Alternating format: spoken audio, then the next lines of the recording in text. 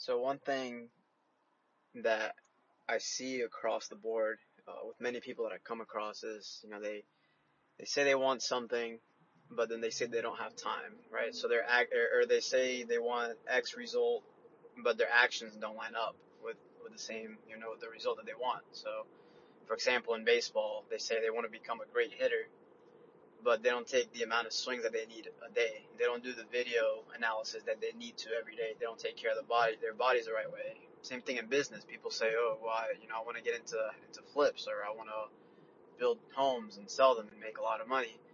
But they don't take the actions. They don't make the phone calls to find the property. They don't call the lenders to get the financing. They don't get the education in order to sell the house.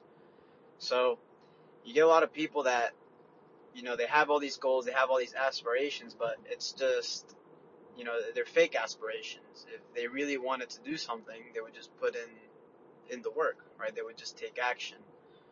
And I see this, with various people from all walks of life. Some that are successful, some that are not successful.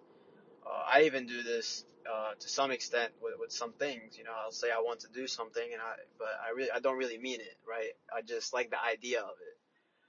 But when you really want something, when you really want to be great at something, or when you really want some kind of result, you're going to take the required steps, right? If you're dying of thirst, you're going to do whatever it takes to find water, because that's what you actually truly want. That's what you actually truly need. And that goes, for anything. If you really want to be rich, then you'll take the actions necessary, no matter what. You'll find time. If you want to be good at baseball, you'll take the steps necessary, no matter what. No matter the resources that you have, no matter what circumstances you've been handed, you'll find the way to do it. And that's something that it's just kind of become apparent to me, and I've heard many others talk about it. But I think once you get into the real world, you kind of see it play out for real.